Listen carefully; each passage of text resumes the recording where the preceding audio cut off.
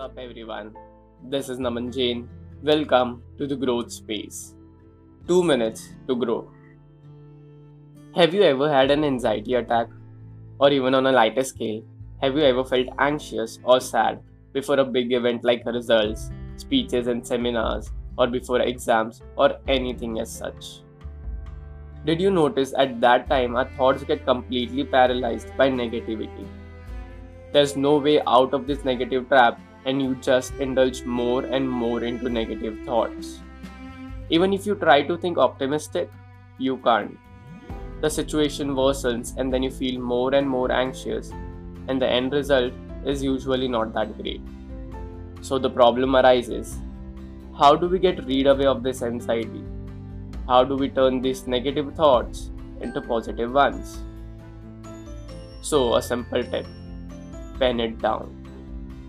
Firstly, remember, feeling anxious is not bad, and it's just as normal as any other thing. Secondly, pen all your feelings down. Write all that you're feeling right now, your thoughts, your emotions, regardless of them being positive or negative, on a piece of paper. As you start writing, you will find that you're flushing your whole paper with negative thoughts. But after a few lines, the sun rises. After a few lines, you will see positive thoughts coming on the paper. And you know why?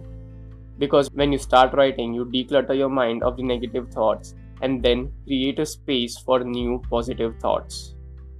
So, as you write down all the negativity on the paper, you're creating a space for positivity on your mind, and then that reflects on your paper.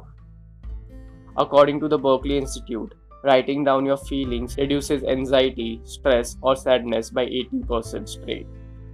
Also, in my personal experiences, I've used this tip several times and it worked wonders for me. So the next time you feel anxious, just take a book and a pen and pen all your feelings down. And then let the magic happen. See you tomorrow. Have a great day.